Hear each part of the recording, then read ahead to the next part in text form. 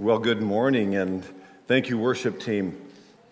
As I was standing back there, my mind went back 2 Easters. Can you remember 2 Easters ago? I was here, and I was looking at that camera, and there's about 10 people here from the worship team as we gathered. And thank you if you were on the other side of that camera someplace. Well, take your Bibles this morning and turn with me to the book of Matthew chapter 17. If you're using one of our Bibles here in front of you, it'd be page 798.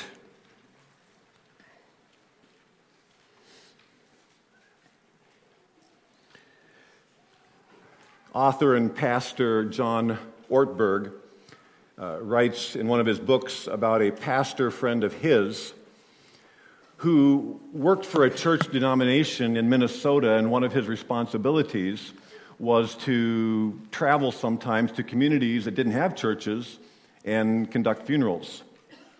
And so often to get to those places, he would travel with the funeral director in the hearse, and they'd go and they'd conduct the service, and then they'd travel back.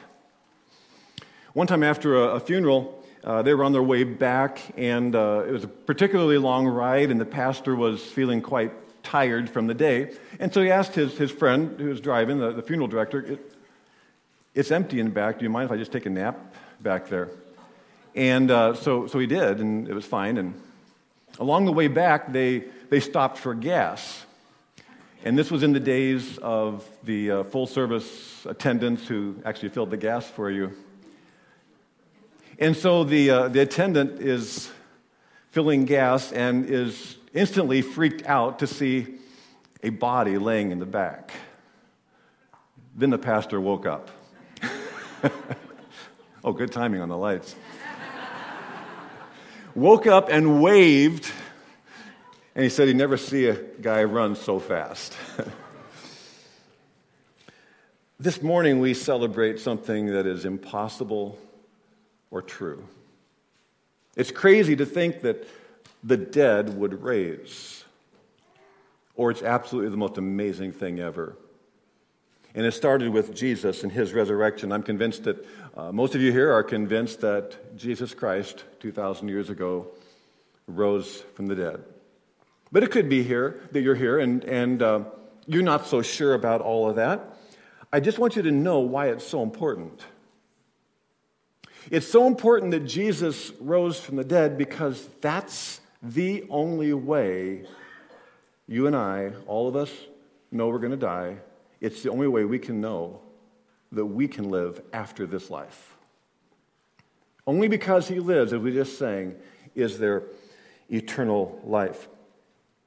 In Matthew 17, we're kind of picking up where we left off from our study last week.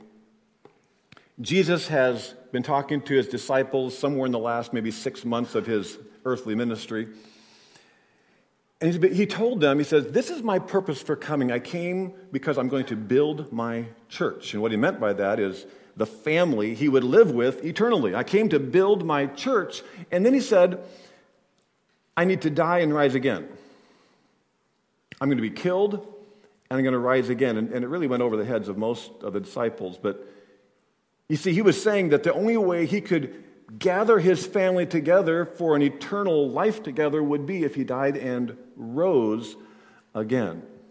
So that's been in the conversation to this point. And I'm just going to take you back to the verse just before chapter 17. So we're at 16:28, because Jesus says something puzzling. He says, "I tell you the truth, some who are standing here," there's, I assume, 12 disciples, "some who are standing here will not taste death before they see the Son of Man coming in his kingdom."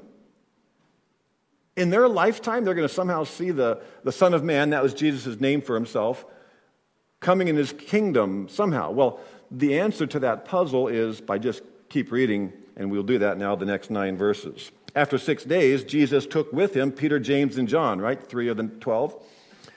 John, the brother of James, and led them up a high mountain by themselves. There he was transfigured before them. His face shone like the sun. His clothes became as white as the light. Just then there appeared before them Moses and Elijah talking with Jesus. Peter said to Jesus, "Lord, it's good for us to be here. If you wish, I'll put up 3 shelters, one for you, one for Moses, one for Elijah." While he was still speaking, a bright cloud enveloped them, and a voice from the cloud said, "This is my Son, whom I love. With him I am well pleased. Listen to him." When the disciples heard this, the voice, they fell face down to the ground, terrified. But Jesus came up and touched them. "Get up," he said. "Don't be afraid." When they looked up, they saw no one except Jesus.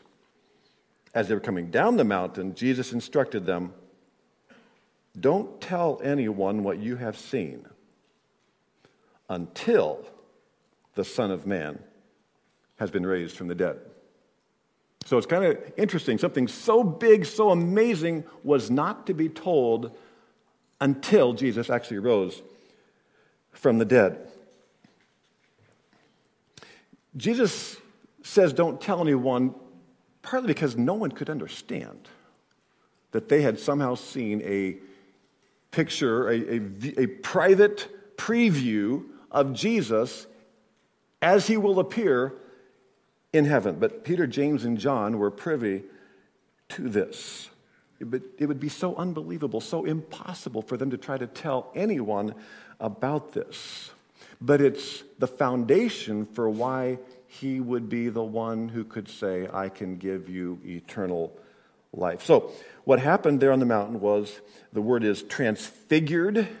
That's kind of, we call it the Mount of Transfiguration or something like that. But the Greek word is actually a word we might recognize, metamorphotha. We use the word metamorphosis to describe a caterpillar who becomes a butterfly. So you have the same insect becoming something radically different, but it's still the same insect.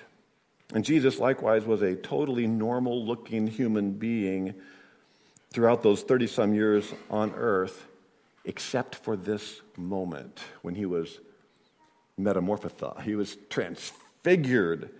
And they got a glimpse of how Jesus will look in heaven, how we will see him in heaven. Face shone like the sun, so there's this intense brightness.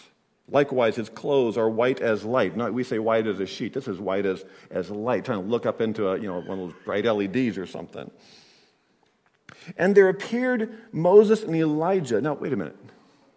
If the story seems preposterous to begin with, it's getting worse, because Moses lived some 1,400 years before Jesus died and was buried.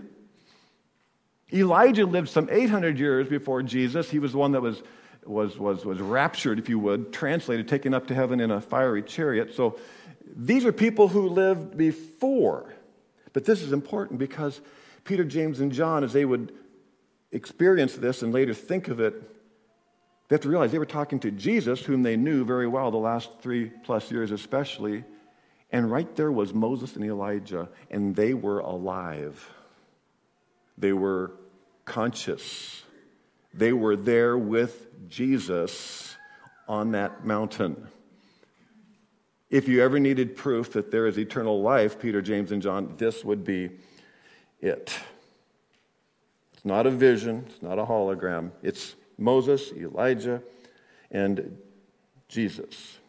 Now, Peter, if you know something of his personality from the Gospels, he puts his foot in his mouth. This is one of those times.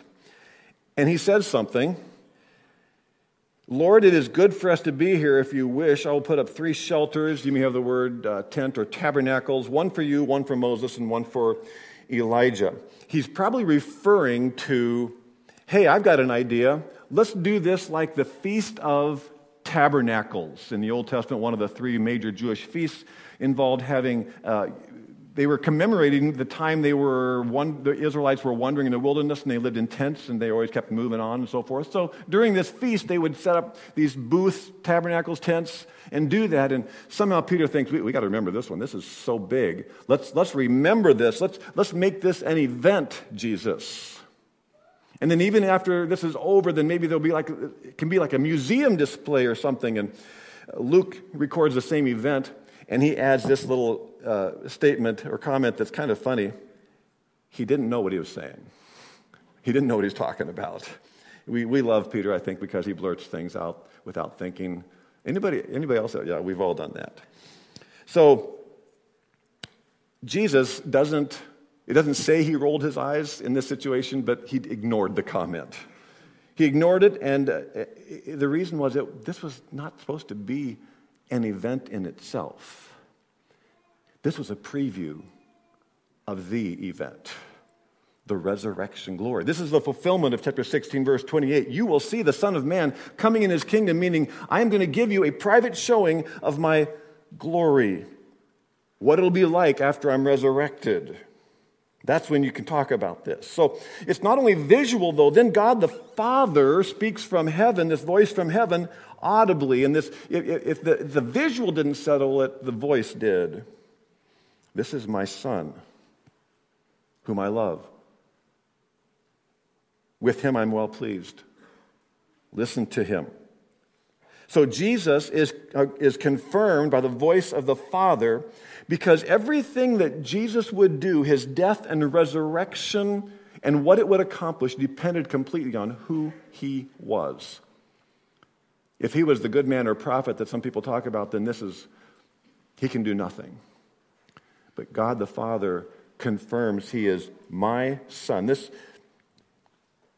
That's why the resurrection has significance. It's because of who Jesus is. If Jesus was just a man, then we're kind of wasting our time this morning here. Then the Easter bunnies and the chocolate and the cardboard cutout bunnies would be adequate if Jesus was a man. But if he was God, then your eternal destiny, what happens to you after you die, depends on him, depends on this.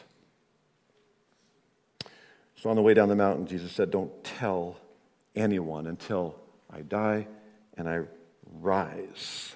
Jesus was staking his entire purpose on his death, proven by his resurrection.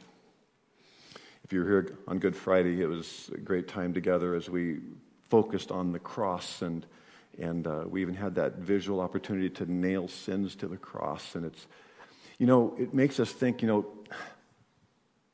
did something that happened at the cross 2,000 years ago really do something about us today? I mean, think about this from a completely atheistic or secular viewpoint. This is kind of crazy that we would put or pin our entire anticipation of where we will be in reality in heaven based on something that happened on a cross 2,000 years ago. Did that really pay for sins? We say it did. The Bible says it did. And Jesus says, I'll prove that I paid by the receipt of the resurrection.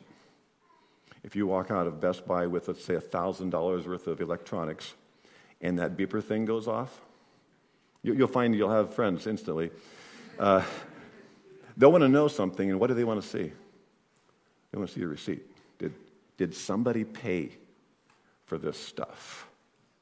If you did, you're good to go. And the resurrection is that receipt that what transpired on the cross, God the Father punishing his Son for our sins put upon him, that really happened because the resurrection really physically happened.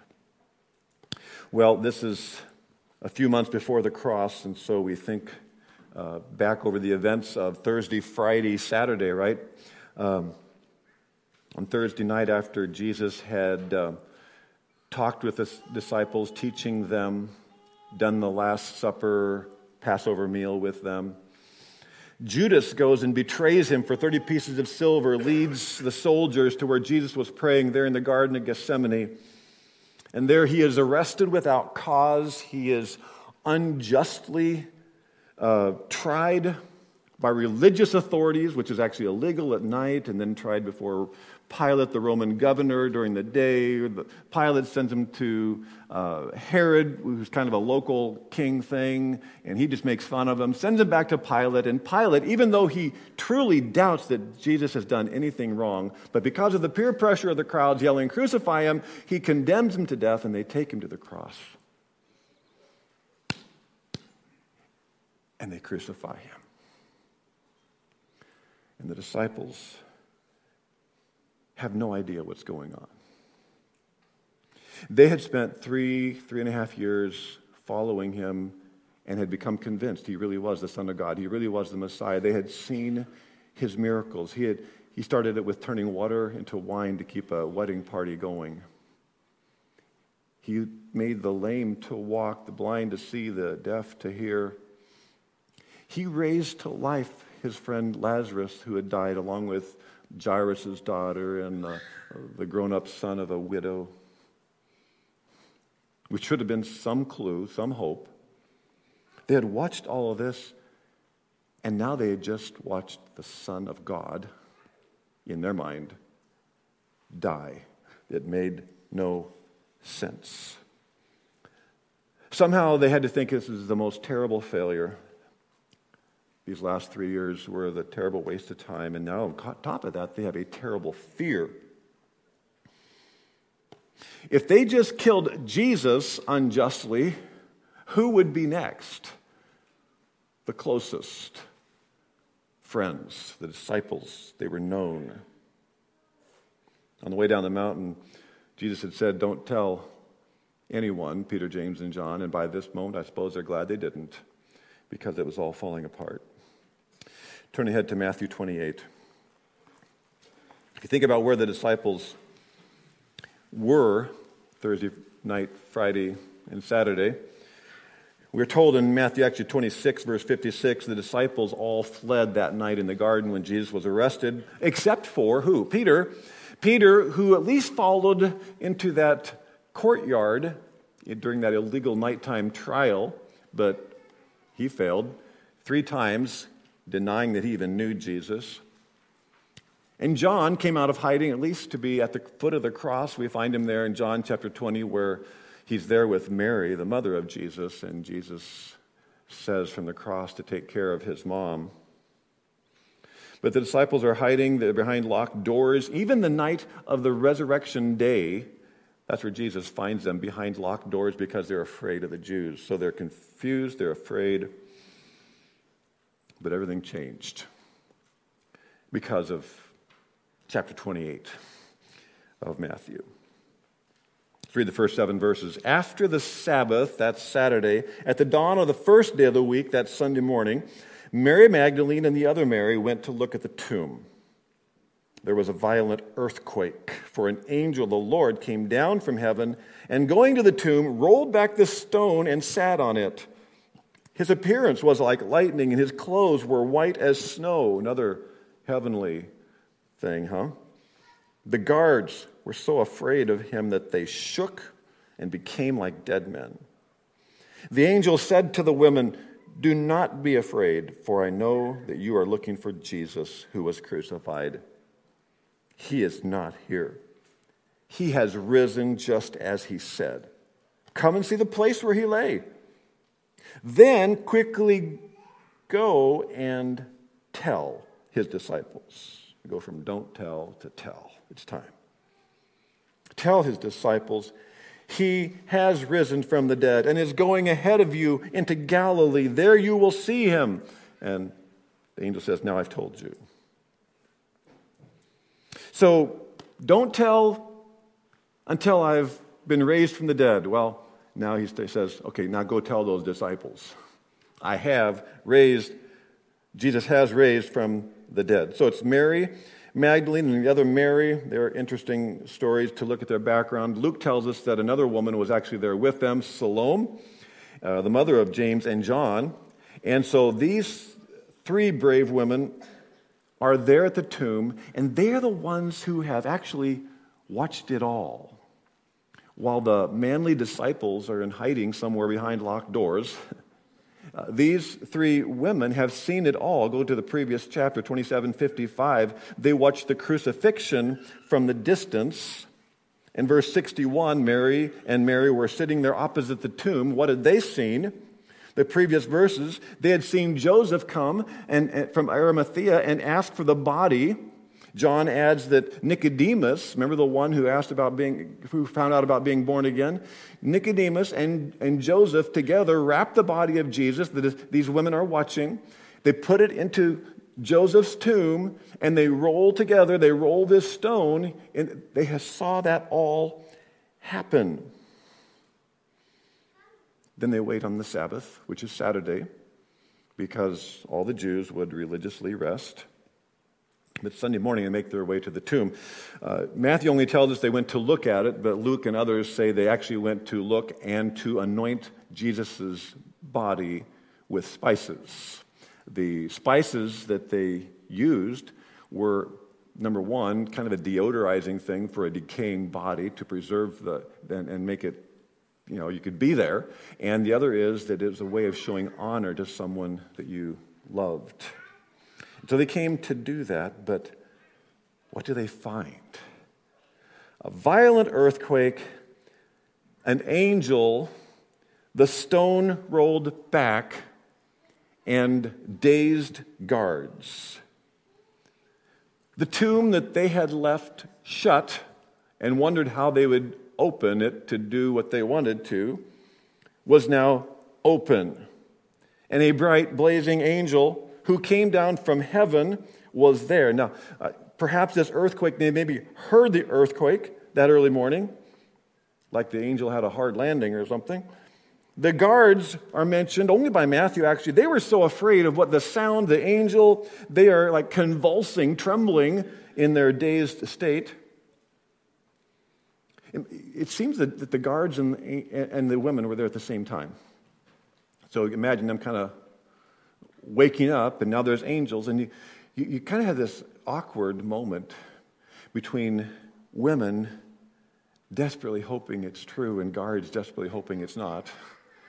And they are their witnesses. The contrast really we have in our world today between those who believe and those who don't. And the angel says, don't be afraid. It's the first thing angels always say because they're rather scary. I know you are looking for Jesus who was crucified. You're at the right tomb. You're not directionally challenged that you were here Friday.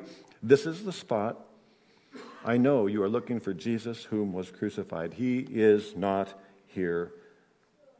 He is risen just as he said. This is like the ultimate I told you so moment. He had told the disciples, we said last week, there were actually 3 times recorded in each of the 4 Gospels that Jesus says, the Son of Man must be killed and rise again. The Son of Man must be killed and rise again. 3 times he said that. And then to the 3 disciples in the first passage you looked at before, today he said, I'll rise again. Then you can talk about this. Did the women hear Jesus say he would rise from the dead? I believe they were there as well. But back in verse 55 of the previous chapter, they were the ones who followed Jesus from Galilee. Luke talks about how these women were part of the group, the team, even though it's focused on the teaching of the disciples, the women were there. And so they probably heard it too. And so the angel says, he told you? The stone was rolled away, of course, not to let Jesus out. The resurrected Jesus, who was given life by the Spirit of God, and everything came alive into this new and glorious form of the physical body. He didn't need an open tomb to get out. He can pass through walls.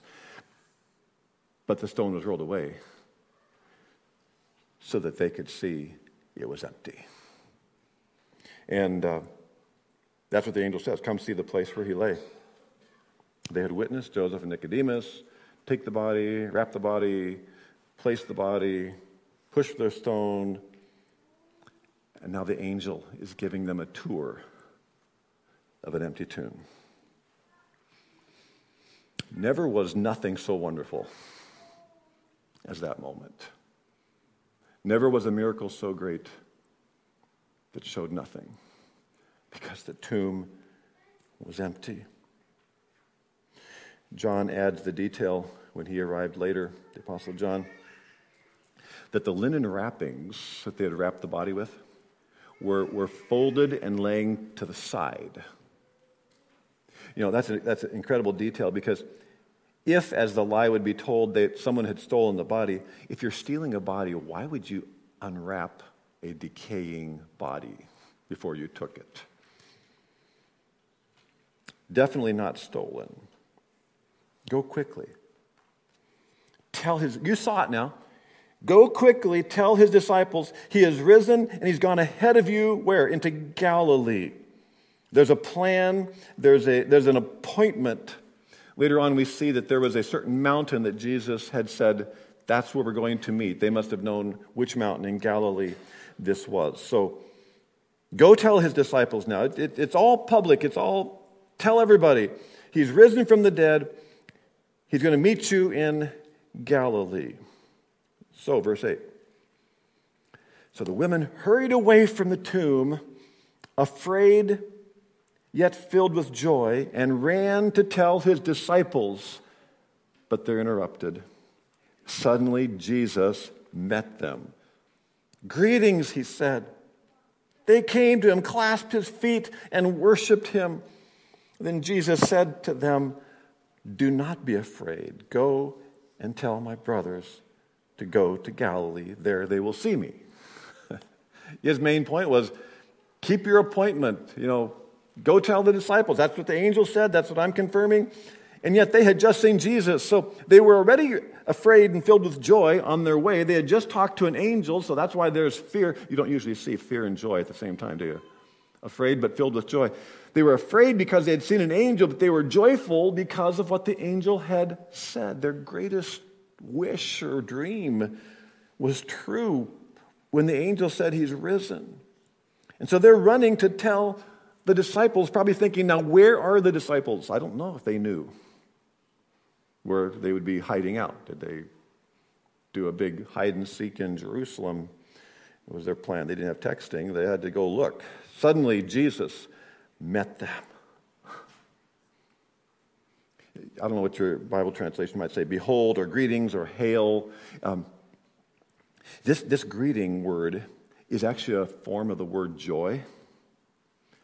And so it's not like greetings. It's more like surprise. It's this happy greeting. Guess who? And they clasped his feet. Think about that. They didn't see a vision. Feet. Feet are physical. Jesus, in his risen state, is physical, and yet in some amazing way supernatural. He would appear later on into the room with the disciples later that day while the doors were locked. And he just passed through. So the glorified body, by the way, it's the glorified body we shall be like him because we will see him as he is. The glorified body of Jesus tells us a lot. It's physical, it's you, it's personal, it's conscious, you talk, and yet it's supernatural, not having the same limits, and definitely not mortal. It'll never die, never have surgery, never have cancer. It's forever. But they clasped his feet and worshiped. That's how we sang this morning. He's God. It's true, we have the receipt. Matthew, Mark, Luke, and John, it's a great thing to sometimes read through all of them because everyone ends with the death and resurrection, the price that was paid, the receipt that's shown. Each in their own words, 4 receipts of the resurrection. And then the rest of the New Testament, you read the letters of Paul and others to the churches, guess what they're always talking about? Guess what they're always founding everything on? It's on the resurrection receipt. Everything depended upon the resurrection of Christ. No one dare say of this book that it's a good book, but deny the resurrection. Because it is not a good book. It's based on lies unless Christ rose from the dead. You really don't have a choice of saying, it's all right. There's a lot of good things in it. No. It's all based on a lie or it's based on the truth. Don't be afraid. Go tell my brothers in Galilee, Jesus says. So just keep going. You saw me. You know it's true. Go tell the disciples now. We're not hiding this. And the whole world needs to know. But what's really interesting and sad is what comes next. Again, Matthew is the one that lets us know. There are some who, in the face of facts, will deny the resurrection. While the women, verse 11, while the women were on their way, some of the guards went into the city. They just woke up from their days, right? And they reported to the chief priests, that's the Jewish religious leaders. They reported everything that had happened. So they were telling the truth. When the chief priests had met with the elders and devised a plan, they gave the soldiers a large sum of money, telling them, "You are to say," here's your script, "His disciples came during the night and stole him away while we were asleep." Something that would be capital punishment for a guard normally. "If this report gets to the governor," they said, "we will satisfy him and keep you out of trouble." So the soldiers took the money and did as they were instructed. And this story has been widely circulated among the Jews to this very day. The guards knew the body was gone. They knew the disciples did not steal it. But they go to the religious leaders. Devise a plan, money, here's what you say, we'll keep you out of trouble. Lies, payoff, cover up. What motivated the religious leaders? Why would they do that? Wouldn't this be the best news ever? Pride and control using religion is far too common. It hasn't stopped. In the Gospels, it was always the religious leaders who opposed Jesus most directly. They tried to kill him earlier in his ministry years. They were the ones who always were trying to trip him up. They hated him. They illegally tried him. They had him whipped and eventually convinced the crowd to yell, "Crucify." They were threatened by Jesus, who claimed to be God, because they wanted to be God to the people. It was this proud control that religion can give people. They didn't love the God they claimed to serve. And I think it's really important that we understand the difference between being religious and being believers in Jesus Christ. This issue of religion versus Jesus really is common today. Let's take a look at some of the contrasts. This is a big one. The authority of religion itself, and I'm using it kind of the religion in quotes, but what people think of religion is it's based on man's ideas. And that's why there's so many versions, so many religions, because each one kind of has their own ideas. It's based on man's ideas. The viewpoint of Jesus is that he was a good man or a prophet, because you can't really just hate Jesus and be religious, so you got to give him something. He's good, he's a prophet. Humanity, their view is that mankind is basically good, except, of course, we all know the really bad, the Hitler type of people, but except them and mass shooters and that kind of thing, people are basically good. And then you get to this issue of, what about, is there an afterlife, is there heaven? Well, yeah, and there's many ways to get there. Just try to be good or follow some religion. That would be good. That's a good thing to do, to try to help get you to heaven. Sound familiar? The authority of what we know about Jesus Christ is that God gave his word and it's reliable.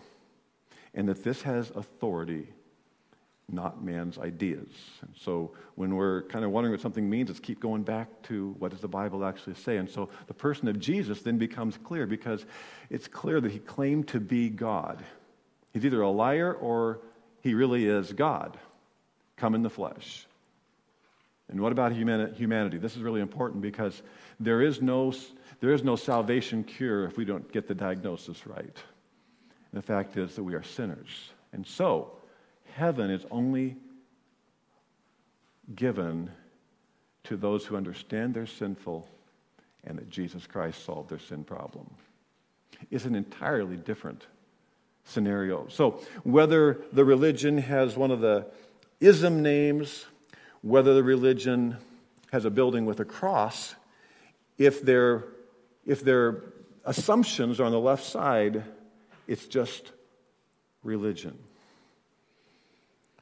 Or else the Bible is true, Jesus is God, man is sinful, and heaven is only available through Jesus. And the good news is it's true, and that's why we got to tell. That's why we have to communicate this. In the final verses of chapter 28 is Jesus telling us to tell everyone. Then the 11 disciples, because by this time Judas, who betrayed Jesus, has committed suicide. Then the 11 disciples went to Galilee, to the mountain where Jesus had told them to go. When they saw him, they worshiped him, but some doubted or hesitated. Possibly there were more than the 11 disciples. Paul says in 1 Corinthians 15, one time some 500 people at once saw Jesus. This could have been the time, and there could have been some doubt and hesitation among some of them. So they meet. Then Jesus came to them and said, "All authority in heaven and on earth has been given to me. Therefore go and make disciples of all nations, baptizing them in the name of the Father and of the Son and of the Holy Spirit, the triune God, and teaching them to obey everything I've commanded you. And surely I am with you always," Jesus promised, "to the very end of the age." Acts 1:3 says there were some 40 days in which Jesus appeared before he ascended to heaven. I would take it this is probably towards the end of that period of time. This is now taking place in Galilee.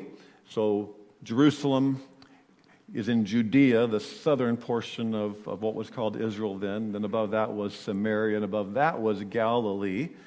Sea of Galilee, many of the disciples, all the disciples that are remaining, those 11 were all from Galilee. Jesus grew up in Nazareth of Galilee, so they're going kind of back to their home area. And somewhere late in these 40 days, before Jesus goes back up to heaven, he gathers his disciples and says, "Here's your job. I've told you I'm going to build my church. I'm going to create a family of all those who I will live with forever. To do that, I must die on the cross and rise again." But that message has to go to everyone because eternal life is only found by faith in Jesus who died on the cross and rose again. So now he says, when I say I'm going to build my church, I'm going to do it through you. And here we are 2,000 years later, and know why we're here? Because Jesus Christ is still building his church, and he's still doing it through the message of the death and resurrection of Jesus Christ. So he explains how it works. He says, "Go and make disciples, and I'll tell you how." This is sometimes called the Great Commission. There is a form of the Great Commission. Jesus talked about this more than once in those final days he was on earth as the resurrected Savior. But this is one really good, clear, concise way of understanding it. In that statement that we've just read, there is one main verb or command. It's make disciples. Disciple means learner or follower. It's someone who has believed in Jesus and is now following him obediently. That's what we want to be. If you want to be called something, it's a disciple of Jesus Christ. Make disciples. How do you do that? Jesus tells them how. And so there's one main verb, and there's three things called participles, if there happen to be any grammarians or English teachers in the house. But it's three ways of saying how something is done in the main verb, and it's through going, teaching, baptizing, and teaching. Going, first of all, means you got to go and tell people that Jesus is the only way to have eternal life. So that's evangelism. The word evangelism is the form of the word gospel. Tell them the good news, the gospel news. Jesus died for your sins and rose again. It's the only way to have eternal life.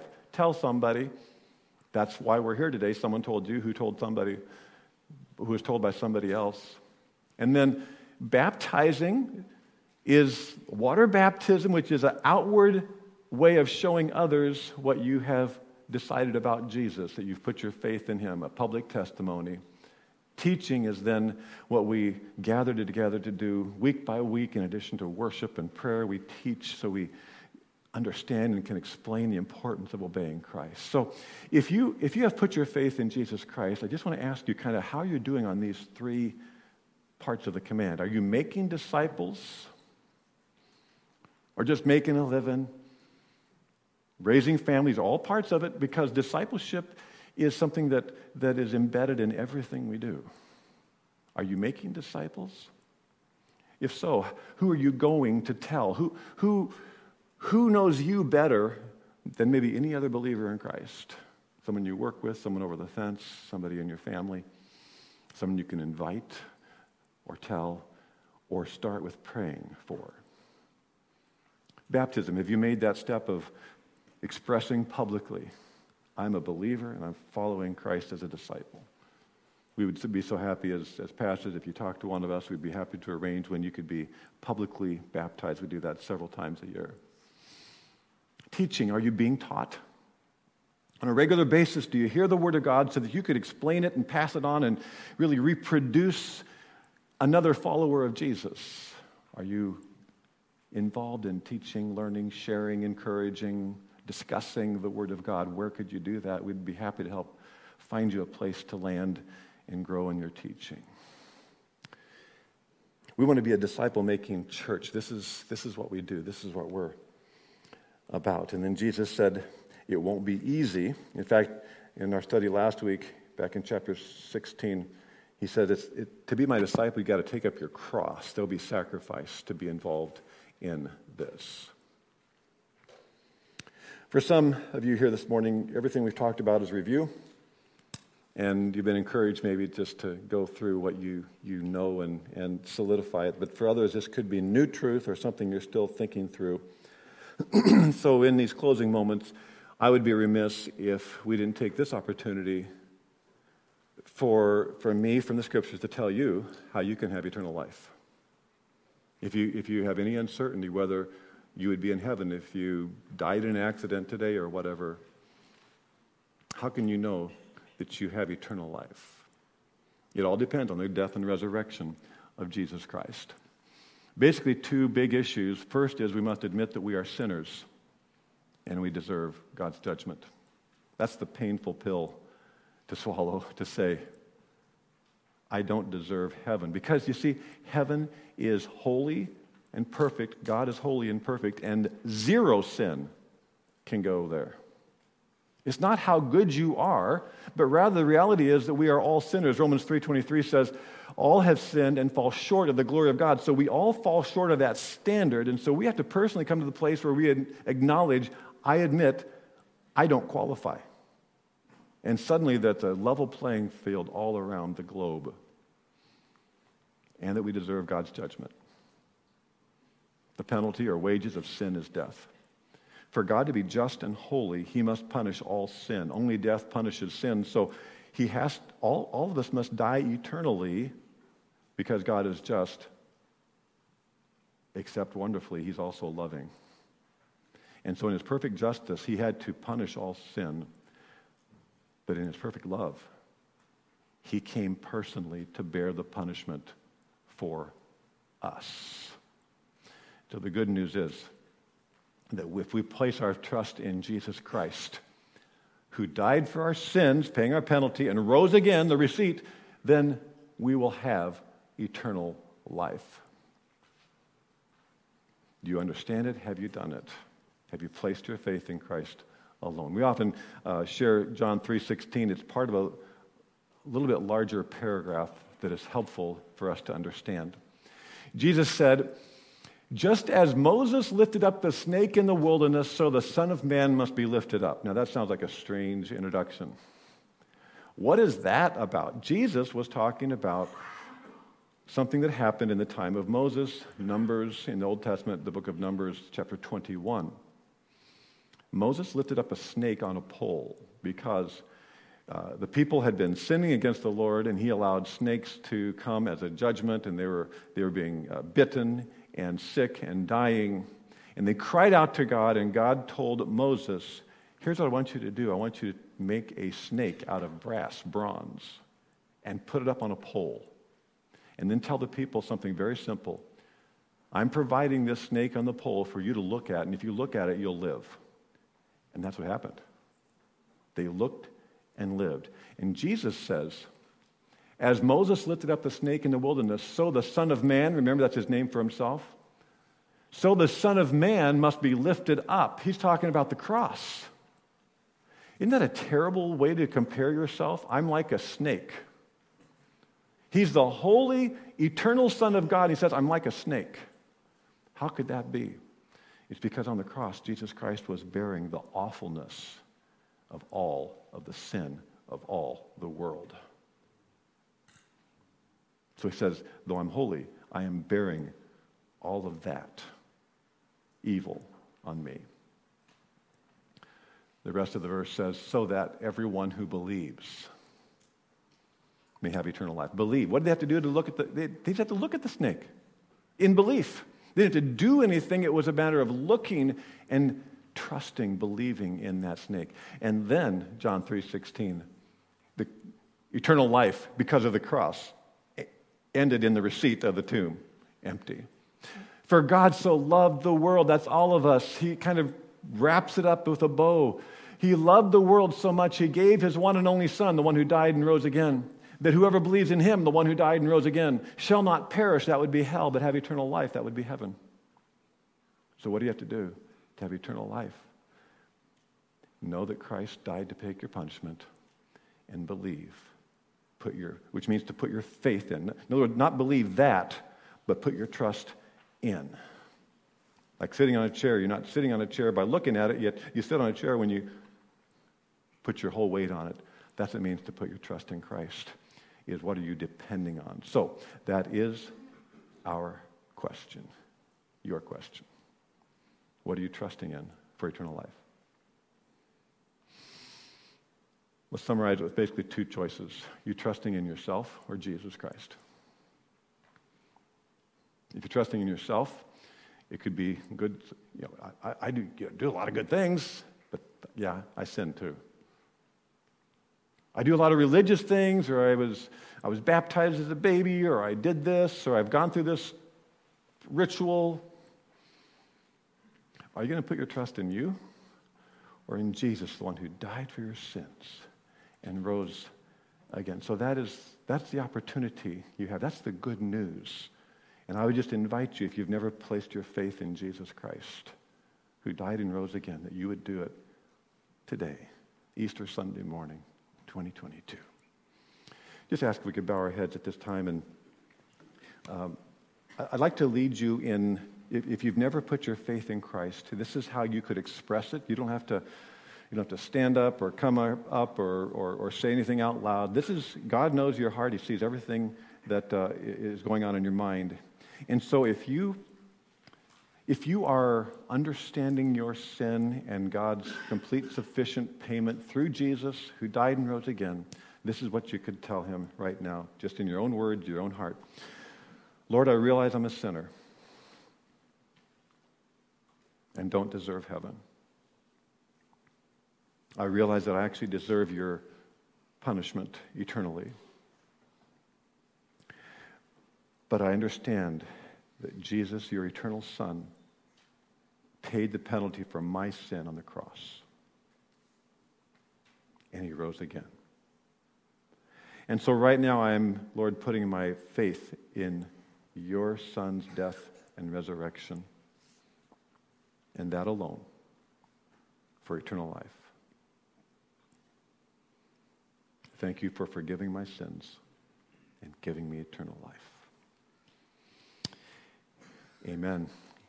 If you express that to the Lord, we would love to know that as a church. If you want to fill out a connection card or use the QR thing to comment to us or email one of the pastors off of our website or whatever. We'd love to be in touch with you and help you somehow grow as we could in your faith in Christ. Thank you for coming, worship team.